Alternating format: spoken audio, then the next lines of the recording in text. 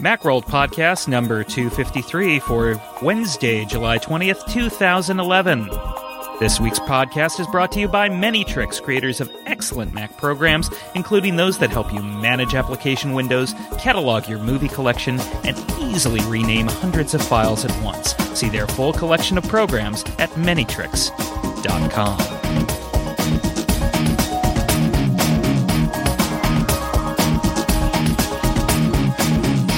Happy Wednesday to you all, everybody. This is Philip Michaels bringing you the Macworld Podcast this week.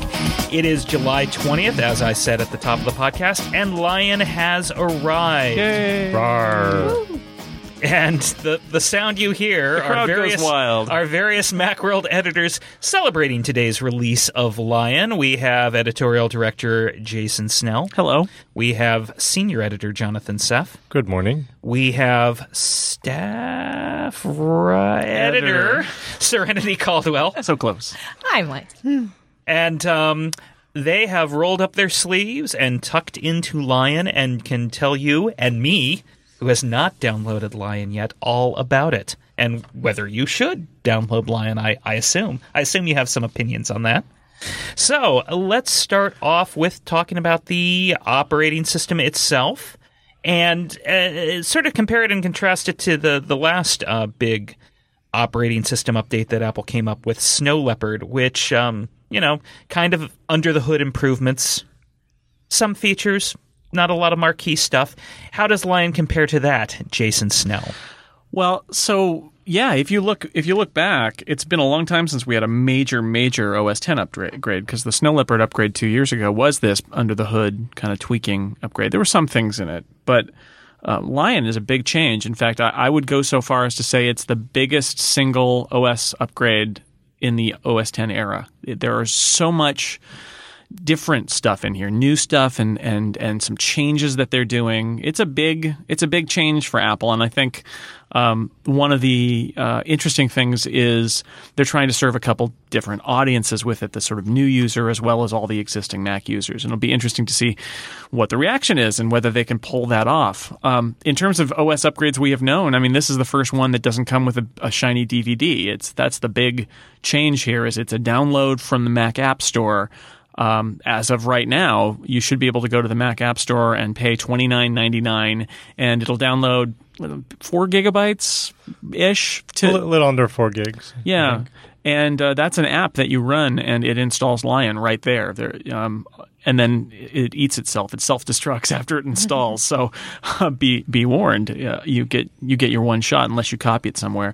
So that's really different. You can, of course, download it to all of your computers that use the same Apple ID. Right. You can either copy it, and that's legal. It's actually part of the deal. So not only is this a $29.99 upgrade instead of a $129 upgrade like in the days past, but that was for the one-person upgrade, and this is basically the family pack. You can put it on all of your Macs, either by going to the App Store app and re-downloading that 4 gigabytes again on every Mac that you've got, or just by taking that file before you install it, key point, and copying it to those other Macs in your house, and then you can install it on all those places. So that's the huge difference, I think, here, is that there's instant gratification, which is nice. Nobody has to wait in line. You got to wait for the download. That's about it. That's your line, which is a big change for Apple. So you talked about different audiences that this update is that Apple's trying to serve with this update. How will existing Mac users, people really familiar with the Mac OS, respond to some of the changes in Lion? Good question, Phil. Excellent work, Phil. Well, thank you. I'll be in the corner drinking. Well, as Jason was saying about having existing Mac users and people new to the Mac, there's also sort of the other element, which is the iOS users who may be new to the Mac because it's a cross-platform product, or they may be Mac users as well. And what Lion is doing is it's borrowing a lot of the stuff from the iOS and putting it into the operating system on the desktop. So I think it's going to be a little jarring for some longtime Mac users because there are things that have definitely changed, and the behaviors have changed, and the way you interact with things has changed. I mean, it's an evolution, and in some ways it's good, and in some ways it's not as good, and it's going to take some time to get used to. But it's sort of serving three masters at the same time, and so there's a little bit of confusion there. Let me put down my drink that I was enjoying just then and jump in on what you were saying. When Apple first previewed Lion, I believe it was back in October of last year, a lot of the talk was about how heavily this update was going to draw on the iOS mobile operating system. You've all used the Lion update. Are the influences very visible to the home user? The thing is, I think it's sort of split into two directions, because I think if you are coming at the Mac as a brand new Mac user or as a Mac user or as a new Mac user transitioning from iOS, things like Launchpad, which, resembles the iPad, iPhone home screen, things like, the Mac App Store, these will all be very, very familiar to people coming over from iOS. But the thing that I really appreciate about Lion is that despite all of these new, very drastic changes, a lot of them can either be outright ignored or turned off in preferences. Like there's a reverse scrolling option, which mimics iOS's, inverse scrolling, which works on iOS because you're directly touching something, but as opposed to when you're on a trackpad and you're scrolling up and the content is moving down, and you're like, wait a second, this defies, 20 plus years of computer logic. That can be turned off. Launchpad is great for new Mac users, but veteran Mac users can just pop it out of the dock and never have to worry about it. Apple has done something and they've made it very transitionary. So if you want to jump in and use these new features and embrace sort of the iOS side of the Mac OS, you can. But if you're still comfortable with your file system and you're still, you like your Snow Leopard ways, you can hold on to that for just a little bit longer. Yeah, it's funny because in the past, Apple has put in changes and said, well, this is the way it is now. And then it turns out there was a secret preference, and you go to Mac OS 10 hints and say, put this terminal command in and it'll fix it. And Apple actually put those preferences in. Every time I would discover a new feature and I would start writing about it, I would realize I could put a line in the end of my review that said, but you can turn that off. Because in almost all cases, you can turn it off or drag it out of the dock. And I think that's great. I think that's Apple saying we're not going to force this on the people who don't want to do it, but we are going to make it the new default because these new people are going to come in and we want them to think about it in a way that maybe is more familiar from an iPhone or an iPad rather than, and the rest of us who've been using the Mac forever will just go, well, we'll either try it and like it or we'll just shut it off if it doesn't work. The scrolling. Yeah, scroll bars. That's a huge difference. It's a small example, but it's something where if you've been using the Mac for a long time, you're used to seeing these scroll bars on the side of your Finder windows and all your windows, and now they're gone. Yep. You can turn them back on. Right, you can turn them back on. They don't look like they used to, but right. You can turn them back on. But there is that option, and so right. that's what. But otherwise, they disappear, and they only appear when you scroll, kind of like on the iPad or the iPhone. Mm-hmm. And as you guys said, they scroll in the other direction. Is basically how I would put it. It's a difference of now when you touch your fingers and you push them up, what you're doing is you're pushing the page up instead of moving the scroll bar down. I guess it's just a reversal, and I figured it out in about 3 days. But you do have to give your brain some time to push it aside. The good thing is if you just don't want to change, you just uncheck the box and you don't have to. And it makes some sense if you're using a trackpad on a laptop, or if you're using, the trackpad with a desktop. But if you're using a mouse, like I still use a scrolling mouse, it's very disconcerting. Doesn't really make sense. And it doesn't, and there's no way to actually disable it without a great third-party piece of software that we wrote about recently that fixes that behavior immediately, which I immediately tried out. What's that software, John? What is it called? I'd have to look that up. Oh. Well, we'll be looking that up for you, John, and putting it in the show notes. So people listening to the podcast can get that link at macworld.com. I thought you were being intentionally vague, not... No, just dumb. There's a software. It is very early in the morning, and we have a lot of Lion to digest. There is so right much now, Lion. So Let me interrupt further. Jason, you had an interesting point in your review, also available at Macworld.com, about Apple syncing the behavior between iOS and the Mac, and whether it's really necessary at this point, and whether Apple's laying the groundwork for the future. And I was wondering if you could talk a little bit about that. Yeah, it's not. Apple has gone to great pains to say that they don't think there is a future in taking a personal computer and putting a touch screen on it and having you reach out to this perpendicular surface and touch it. It's really bad ergonomically. That people don't want to do that. They like it's right in front of you.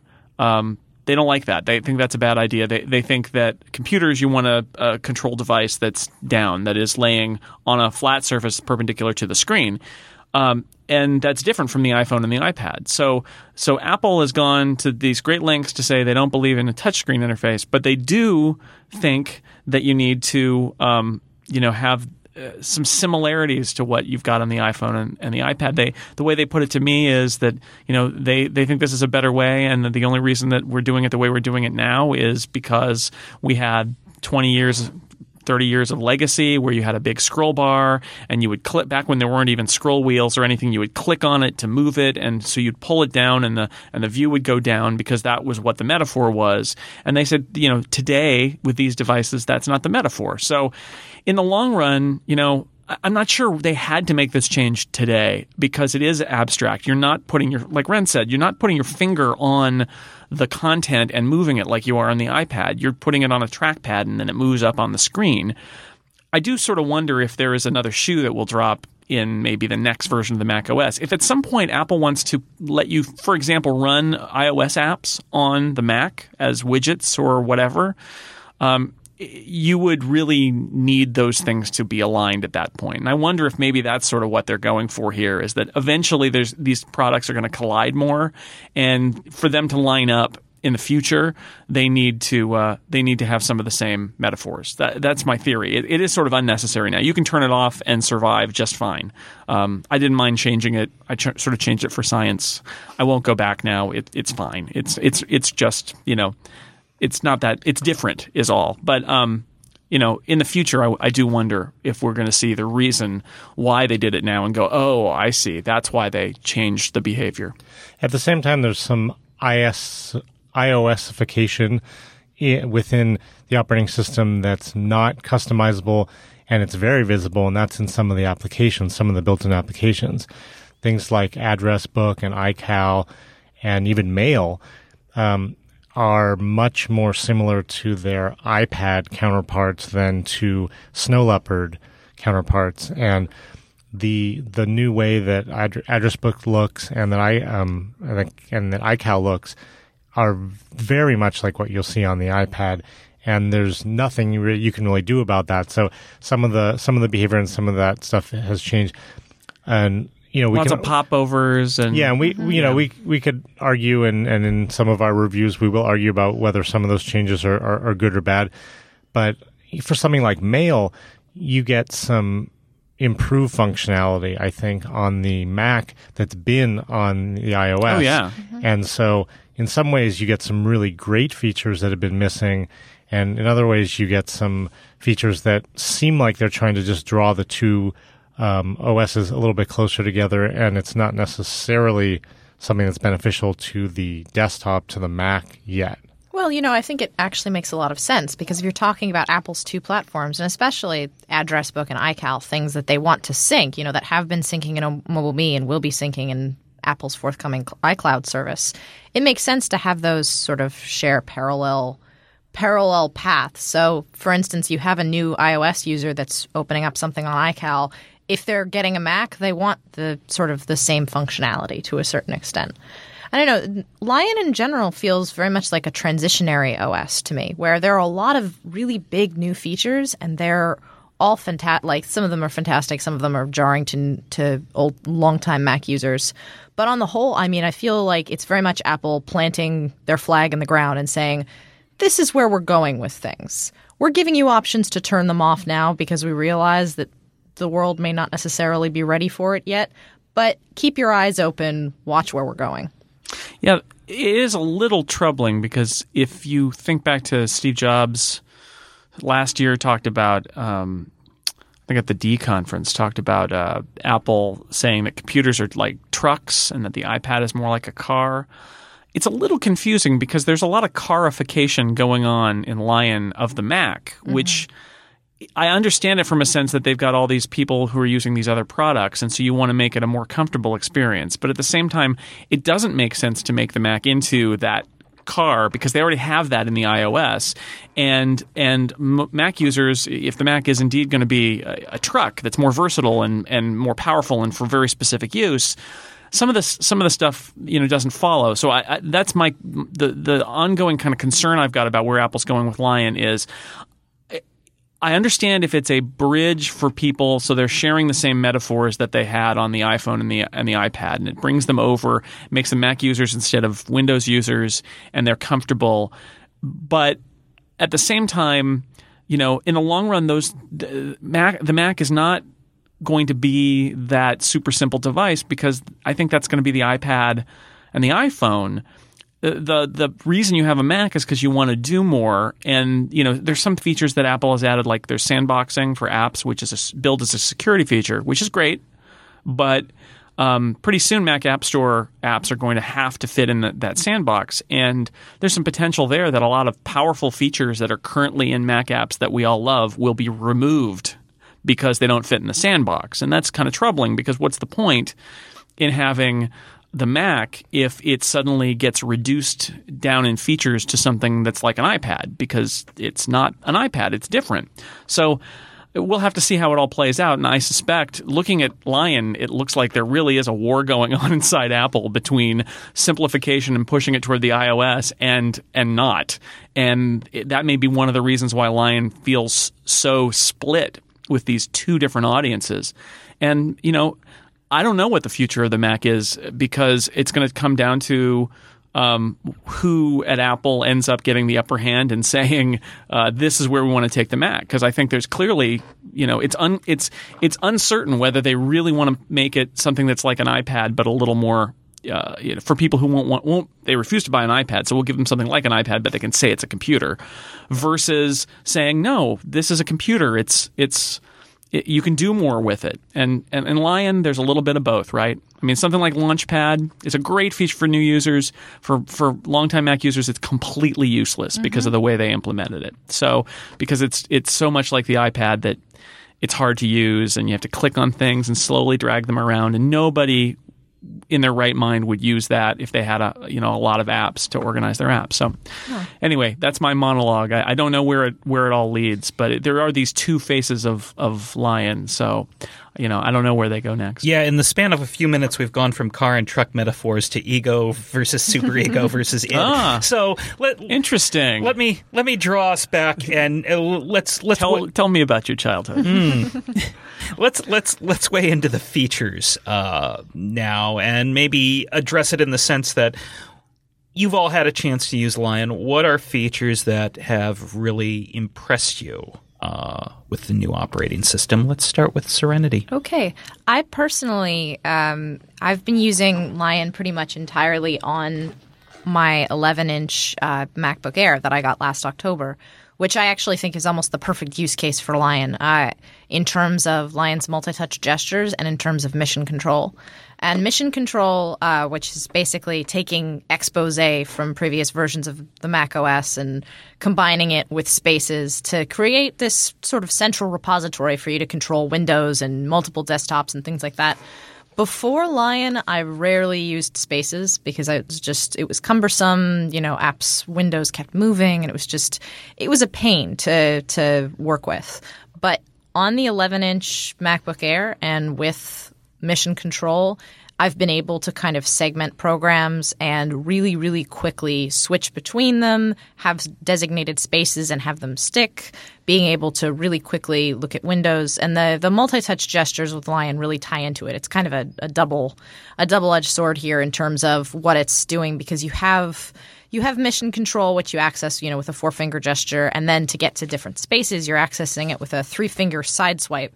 So that very much feels iOS like, but it's in a very nice way, especially for users that are on a mobile or a portable system like the MacBook Air, which is almost 3/4 of Mac users, I think, now are on laptops. It's, it makes sense to focus on that. And it is. There are some features that I have 2 monitors, and basically with a 2-monitor setup, like full screen mode, one screen is blank. It's just like not their focus. Their focus was, I think, really on those, on especially on laptops with those multi-touch trackpads, and that's the like optimal experience. It also makes sense that they have the desktop Magic Trackpad because Lion is a lot better with that. Absolutely, because you can do all those gestures. John, any features stand out for you?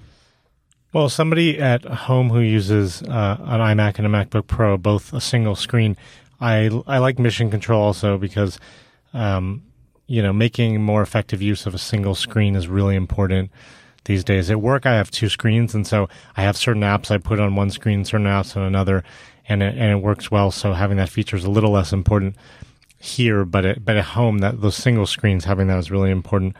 And I don't know if it's a feature, but within an app, I really like in Mail now, there's some of the search features are much better, much easier to use. You start typing a name and it finds that contact or that name and lets you search by that person. And I've been able to find messages much quicker. The fact that there's now a built-in flagged smart mailbox, if you want to call it that. I used to have to create one on my own. Now there's a flagged item so that everything ends up in there. And then the other nice feature in Mail that I really like is the threading, where it actually keeps everything together in a much nicer way than before. So as a Mail user, Mail is probably one of the biggest upgrade features for me. And Jason? I'm going to say I like those. I think they did a good job with especially making something that's more usable than Spaces that more people will use with the full screen mode. I'd probably say versions and autosave, just because I think that that's going to be a big change for people. But in the end, it's going to be good that your apps they need to be slightly modified, but basically they automatically save. You don't have to reflexively hit Command-S. It just keeps saving them as you go. If you press Command-S, it saves a version, but it'll autosave versions too. If you quit and you haven't pressed save in a while, it just saves it and goes away. And you think, well, that's dangerous because what if I didn't want to save that? But it saved all your previous versions too, so you can get back to other versions. You can grab specific parts of your old document and then paste them into your current version. You can revert entirely to an old version. Version control has been around for programmers for years, but to get regular people to do version control in a way that is simple, I think that's going to be big. I think that, people up front are not going to really find that they're using it, and then they're going to make a mistake and want to get something back and realize that they can. Or they're going to forget to save and realize that it doesn't matter. The power goes out, but it doesn't matter because autosave already happened. I think that's a really good feature for everybody, and I know that it'll be friendly to new users, but I think for regular kind of even more power users of the Mac, it's going to be a big, not just productivity boost, which I think it will be, but a great safety net, and you'll never get those save dialog boxes. Wait, do you want to save this? Don't save, cancel.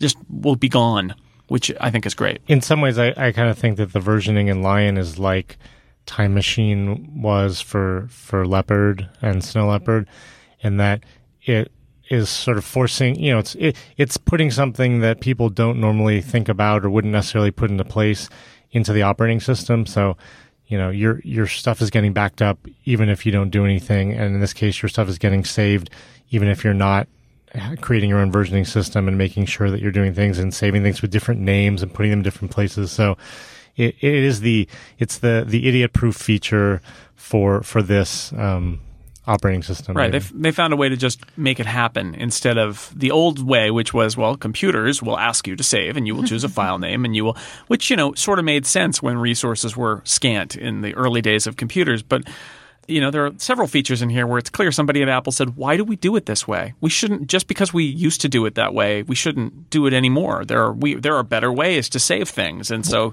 that's what that feature is. And another example of that is now if you drag a file to copy into a folder on a desktop or something where there's already a file with the same name, in the past it would either ask if you wanted to replace it or if you wanted to cancel. Now you get another option, which is, would you like to save both versions? I know. Imagine that. Which is, something that maybe should have been there a long time ago, but it's something that no one had thought to put in there before. And it's the same. It goes along with that same reasoning. Yeah, it's just a little touch. Like in the Finder, there's a all my files view now, which is basically, if you have all my files and you have it sorted by sort of last opened or last modified, basically it's giving you a menu of here's the stuff you've been working on lately, which for most people is probably the only Finder view they will ever need because it's just a list of your stuff that you've been working on. And I used that for a little while, and it's great. It's a great little feature that chances are I used to just drop everything on the desktop and sort that by last modified date, and but this is everywhere in your hard drive of your personal files. I think that's really cool. Why it wasn't there before, I don't know, but it's a really nice little feature that I think leverages Spotlight in kind of a smart way. Yeah, it's good stuff. Greetings, this is Rob Griffiths of Many Tricks, sponsor of this week's Macworld Podcast. We thank you for listening in and hope you'll take a minute to drop by our website at manytricks.com to see our collection of great Mac utilities. And now, back to the podcast. So I'm hearing universal acclaim for mission control and some of the other features we've talked about. Are there things that are, in your opinion, not fully baked yet, taken out of the oven a little bit too early? Things that didn't impress you about Lion?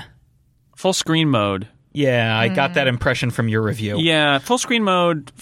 So first off, the people who are on the edge cases, who tend to be the more power users, they're going to look at full screen mode and say, I can't use this because you've wasted one of my screens. And, as a first attempt, I understand why Apple chose not to support it. It would be nice if full screen mode let you put two apps in full screen on each screen, or put one app in full screen mode and park it on one screen and then have the other screen usable. That would be nice, and I hope we see that in the future.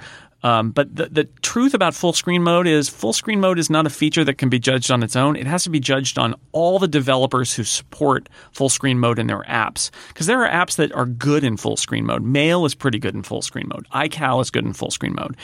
And then there are apps that are awful in full screen mode, and Safari is a good example of that. And some of the text edit actually doesn't let you do it, but I was just playing around with BBEdit 10, and there's a full screen mode in there, and that's a great app, but I don't need a text editor the full width of my monitor. It's too wide. So what you need is developers to think really carefully about what interface do I want to put in a full screen with some different tiles, and to make it fill that with good information. And like Safari, it's just a really wide web page, and then there's one thing like the Safari Reader. You can put that on the side, but it's not a good use of space. Yeah. So, otherwise, if you're just taking an app that you could drag to mostly fill up the screen anyway, and then just have the menu bar be hidden for a few seconds until you mouse over it, it's not really a very useful feature at that point. They need to do more, and I'm sure some of them will and some of them won't. So it's kind of going to be a mixed feature because Apple's just sort of given them the tools, the developers the tools, and said, all right, you need to do some work here. And some developers will do the work and others won't, and that will be the difference between whether some apps are good full screen and some apps are bad full screen. I mean, the full screen integrating with Spaces and Mission Control basically is great. That's a great idea. But, the lack of multi-monitor support and the fact that some apps are just, lousy in full screen mode kind of dampens my enthusiasm for that feature. Any other features dampening your enthusiasm, John or Serenity? I found, a few little things that just sort of bug me, like when you're restarting your computer and it, by default has that reopen Windows when logging back in, and I don't think there's any way to turn that particular thing off. By default, cause there's a system preference, but that's for something different. That's for saving Windows when you quit an application, I think. I think you can turn that off. You can. And you can also turn it off on a one-time basis by holding down Option maybe when you're starting up. I think it will force, or even when you launch an app, you can hold down a modifier key and it won't reopen. But, that takes a lot of getting used to. You're used to declaring window bankruptcy when you quit an app or you restart, right? It's no, just go away. A lot of the times I'm restarting because I just want to start from scratch and just have my login items open up and then, start from there. And things like in the new iCal. There's some weird things because the calendars are hidden by default. You can't actually see when calendars are refreshing, when things are syncing. Now it's just in the title bar where it says iCal. There's a little sort of very subtle gray add-on to it that says updating ... that you would see if you're looking for it, but otherwise you don't really know if things are happening because of the way they hid that. And if you're looking at a month view, or a week view rather, you can now scroll your all-day events, but if you scroll past the first little section, the day and date actually scroll out of view, so then you don't even know what day you're doing. And it seems like either a bug or maybe an oversight, but there's little things like that where some of the user interface needs a little bit of tweaking to kind of give it that full polish. Absolutely. I think my personal sort of least liked feature has to come back to Launchpad. Yes. Even though I mean, Launchpad you can ignore pretty much if you're not interested in using it. But however, and if you're a longtime Mac user with lots of apps, you should ignore it. You really should. But the thing is, I mean, the concept of it, having taught new Mac users, the concept is nice. Oh, yeah. The concept of people without a lot of apps who want an easy place to find their apps and graphically, I can associate the little guitar with GarageBand and it's right here and it's not cluttering up my dock. I understand the basic concept. Unfortunately, the implementation, the way they basically took it directly off of the iPad and then just kind of plopped it in the Mac OS and didn't really do much thinking as to how it's going to interact on a desktop computer. I mean, you have some of the basic, the basic gestures. You can drop an icon onto another to form a folder, but these icons are just so spread out. You have 16, 20, more than that icons on a single page, and it gets very cluttered very quickly. You're not really, I think they're organized alphabetically, but there's no real way if you want to take an intermediate jump to organize them at all. Yeah, you can reorder them by clicking and holding, and then they all jiggle, and it's that familiar thing. But then you have to drag them one at a time. You can't drag your cursor and select a bunch of them and move them somewhere because you couldn't do that on the iPad. So why do that on the Mac? Yeah, so if you got the stock system, it is great because you got the stock system. It's got your iLife on there. It's got your other major apps. You can see them all. You download 3 or 4 apps from the Mac App Store. They show up there. It's great. If you're somebody who's got a lot of apps, though, it's like every little AppleScript applet that I had in my applications folder shows up in there, and it's kind of a mess. So, it's really good for new users and novice users. It's just for the rest of us, there are no features in there to make it easy to do. To make it even interesting. Super cool organizing. And the organization could be done in a much better way there and also on iOS devices. Like instead of having to, get it to jiggle and then move it across 4 screens to the folder you want it in or where you want it, why not, when it's jiggling, hold it down and it gives you a pop-up of all the folders you've created and say, move to here. But instead, you have this thing where it's really about taking something and putting it manually somewhere else. And as you said, when you start getting a lot of apps on an iOS device or on a Mac, it breaks down and it becomes useless. Yeah. Yeah, it's not great on the iPad and the iPhone, but it's usable. On the Mac, it's, infuriating. It really is. Have you, the three of you, come across any, for lack of a better word, hidden features, or at least features that haven't really made the Apple's advertising that are worth noting? Stuff that's caught your eye that's sort of flown under the radar with this upgrade? Well, Apple has a lovely page that I think most users have kind of glossed over on 250 new features in Lion. And I've been going through them the past couple weeks trying to find really interesting things. Accessibility in particular has gotten a giant under the hood upgrade in Lion, where there's a lot of new features for people with seeing disabilities, with hearing disabilities. There's one completely not really useful feature, but the fact that the cursor has been vectorized, and so now when you make a larger cursor, it's no longer pixeled. It's like little tiny touches like that where I'm like, oh, finally we're moving towards the 21st century. But actually, in terms of useful features for regular users, you have things like inline dictionary definitions, which I absolutely love, and the fact that there's even a hidden multi-touch gesture there, where if you do a 3-finger double tap, which sounds a little strange, you do do 3 fingers and you tap them twice on the trackpad over a word or over a selected multiple words, and it'll bring up either the dictionary definition or the Wikipedia definition or the thesaurus definition right in line with whatever text you're looking at. It's such an obscure gesture, and I just know my mom is going to do that by accident. No, be like, yeah. why did that happen? No, gestures terrifies me because even before Lion, I will make my web browser page zoom in 1,000 times just because I have lazy fingers. So now God knows what's going to happen with my trackpad now. Any other under the radar features that we should let people know about?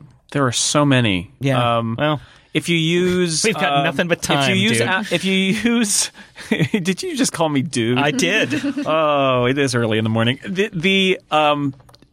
If you use remote desktop or screen sharing, a cool feature that's been available, I think on Windows or at least Windows servers for a while that I've hoped would come to the Mac is finally here, which is, at home I've got a laptop. My wife uses our iMac on the desk. Every now and then I need to get something or do something really quickly on that iMac, and she's working. But I can't do it on mine. I need to go get on that system. You can log in via the remote, the screen sharing app to another Mac as your user while somebody else is using it as their user, and it just works. It probably slows it down a bit, but that's pretty cool. So I could log in as me while my wife is working the iMac. I can go see the screen of my user, do whatever I need to do, log back out, and she's not bothered. That's pretty cool. Mm-hmm. There's some great AppleScript and Automator stuff in here. A bunch of new actions in the Finder to make EPUBs from text files, and encode video. You can actually encode iPod video. You select a video and say encode for the iPod or for the iPad, and it just does it, which is all using the Automator stuff. Let's see what else. Oh, the restore partition is the ultimate secret thing, which is there's a secret disk partition that Lion creates on your hard drive, so that because you don't have a restore disk to boot from. So if your main drive is corrupted in some way, you used to have to boot off of a disk and then run disk utility. Well, now if that main drive is corrupted, you can actually boot onto the restore partition that's already there. Yeah, I hold down R, I think, or Command R when you're booting, and you can run disk utility. You can open Safari and try to find web pages that will give you troubleshooting advice, and you can even wipe the drive and reinstall from a Time Machine backup, or even go out over the internet and re-download the Lion installer and reinstall Lion. There's lots of options there, which are pretty cool, and that's a totally hidden feature. You may not even know it exists until you need it, but it's cool that it's there. One feature, it's not really hidden because Apple actually promotes it, but within Address Book now, if you like to have pictures with your contacts, there's a way to access your tagged faces from iPhoto, which is nice. So if you actually tag your people in there, you can go through and you can pick it. But what Apple doesn't tell you is it also worked with Aperture. And now that Aperture is so much less expensive and available on the Mac App Store, I think a lot more people are going to use it for personal stuff like I do now. And so it's nice that even though the feature says, set face from iPhoto or whatever it says exactly, it works with Aperture also. So if you're using that, you're not out of luck. So that was a nice thing to find out while I was playing around. I can't believe we haven't talked about AirDrop too, which is just if you're ever somewhere and you want to transfer a file to somebody else, that rather than having to find a USB stick and copy the file, it just works if you're in proximity to somebody else running Lion. You don't have to be on the same Wi-Fi network. It uses Wi-Fi, but it'll actually temporarily reattach to. It's like magic things happen underneath. When you say proximity, what's the range? I think it's Wi-Fi range, so it's 30 feet. 30 feet, 20 feet, something like that. So to somebody nearby, you got to turn it on. You say, "Hey, can I send you this file?" They open it up, and then you drag it across, and it just works. There's no network configuration or anything. It's pretty useful cool. in houses, useful in offices. Yeah. Anywhere. All over the place. Coffee shops, stuff like that, where you're like, I don't have a network here. I got to send up a network, and you join it, and you just don't do any of that. You say, "I see you," drag a file onto their picture, and it goes. It's amazing. Yeah, and at home I've been using drop copy for that purpose, but this is for when you're this expands on that because you don't have to be on the same network.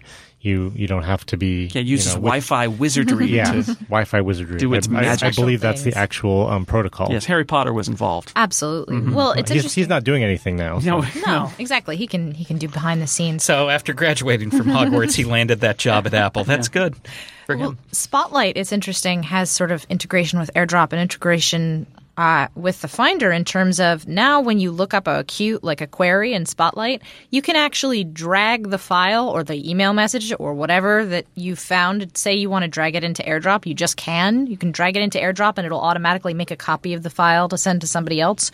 Or you can just drag that file and copy it directly to the desktop. It's just intuitive. It's not going to move your file. It's just going to make an extra copy of it. And you don't have to open the enclosing folder and then copy it out And there's hundreds more, Phil. I'm sure there are. many Podcast can this be an 8-hour podcast? It cannot. Let's move on.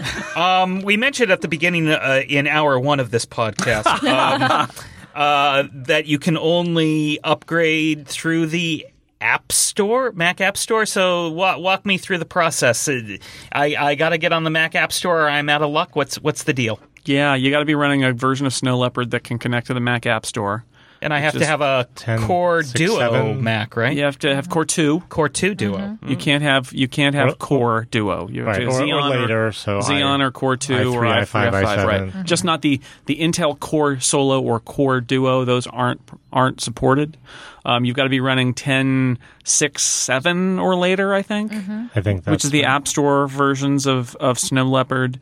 And then you go to the Mac App Store and Lion is there and you put in your ID and your credit card will be charged $29.99 and it'll slowly plus come, shipping and handling. Oh wait, no. Yeah, and then you just wait as the 4 gigabytes comes down. Now, I'm told by Apple that if you have a very slow internet connection or have to pay a lot of money for your bandwidth if you've got a low bandwidth cap, that if you're near an Apple store, you can take your Mac down to the Apple store and they will help you buy and install Lion right there. So that's one option if you've got bandwidth problems but are near an Apple store. And then they also told me that if you just can't do that, you aren't near an Apple store and you can't download it, that in August you'll be able to buy from Apple a USB drive containing the Lion installer. Sort of like the old days, except no disk. It's just a USB stick.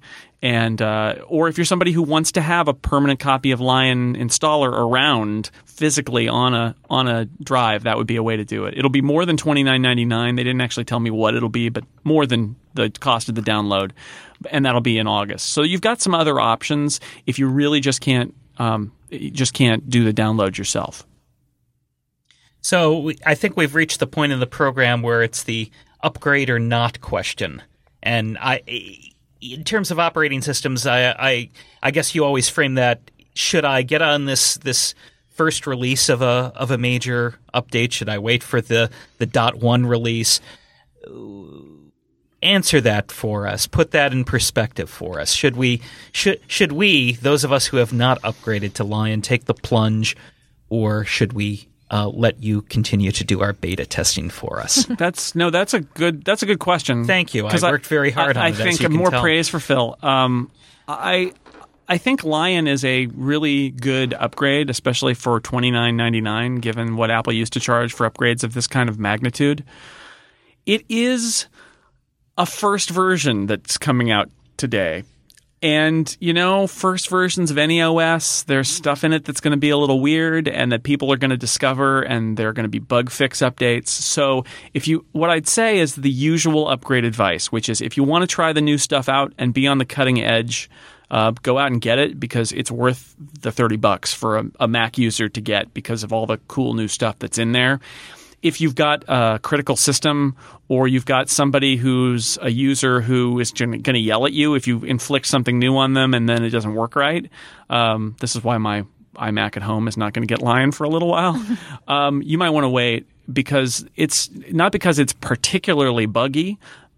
But it's a new version. It's 10.7.0, right? And it's going to have quirks that it's going to be, there'll be a bug fix update or two to smooth it all out. So if you want to be on the cutting edge, I say go for it because you are going to want to run Lion.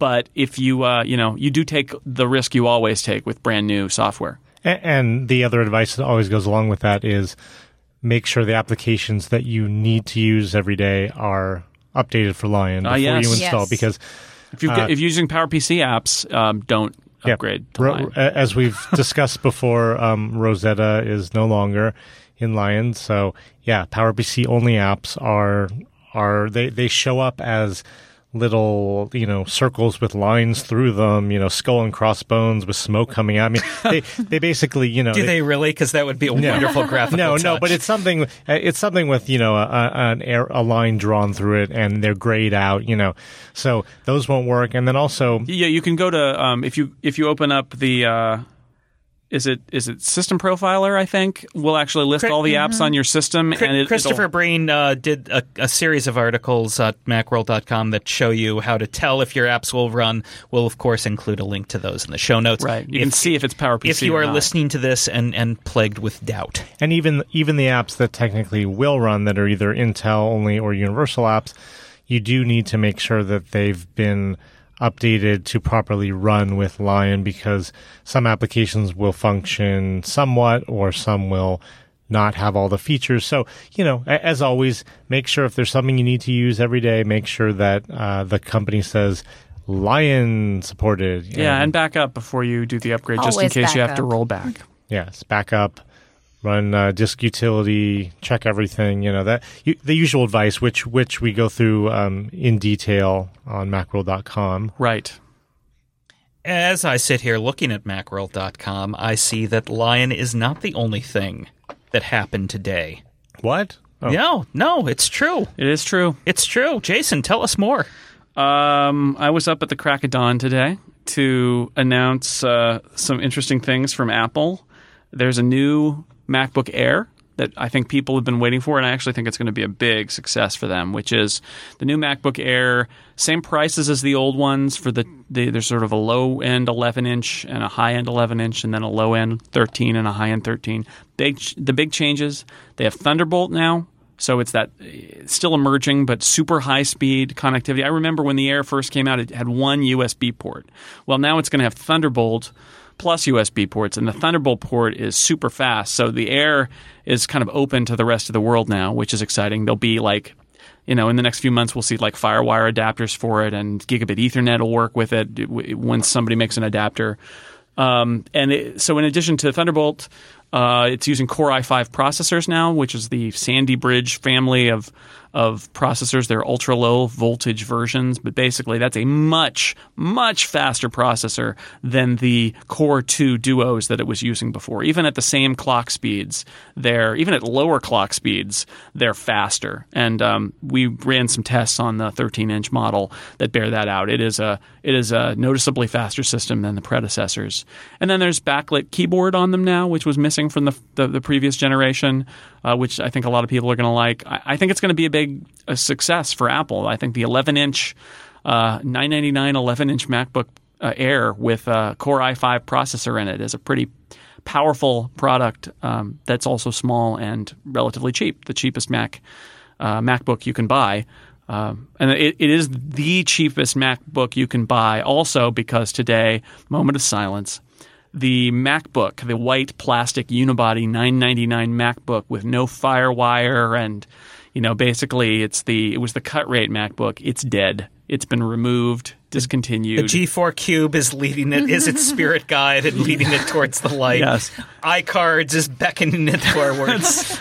Yes. And iTools is steering the boat across the rivers. Yes, to the land where Apple products go. The land of wind and ghosts. Yes. The band Styx is playing in the background. Yes, There we go. It's gone. The MacBook is gone. Maybe it'll come back someday, but for now, the great legacy of the iBook and the MacBook has gone into history. And if you want a Mac laptop for the lowest price possible, the answer is the 11-inch $999, 2 gigabytes of memory, 64 gig flash storage, Core i5 MacBook Air, which is not too bad. And then the other great news about the MacBook Air is that they're more upgradable. The 11s were less upgradable than the 13s were the last time, but now you can upgrade the high end of either model to 256 gigs of flash storage.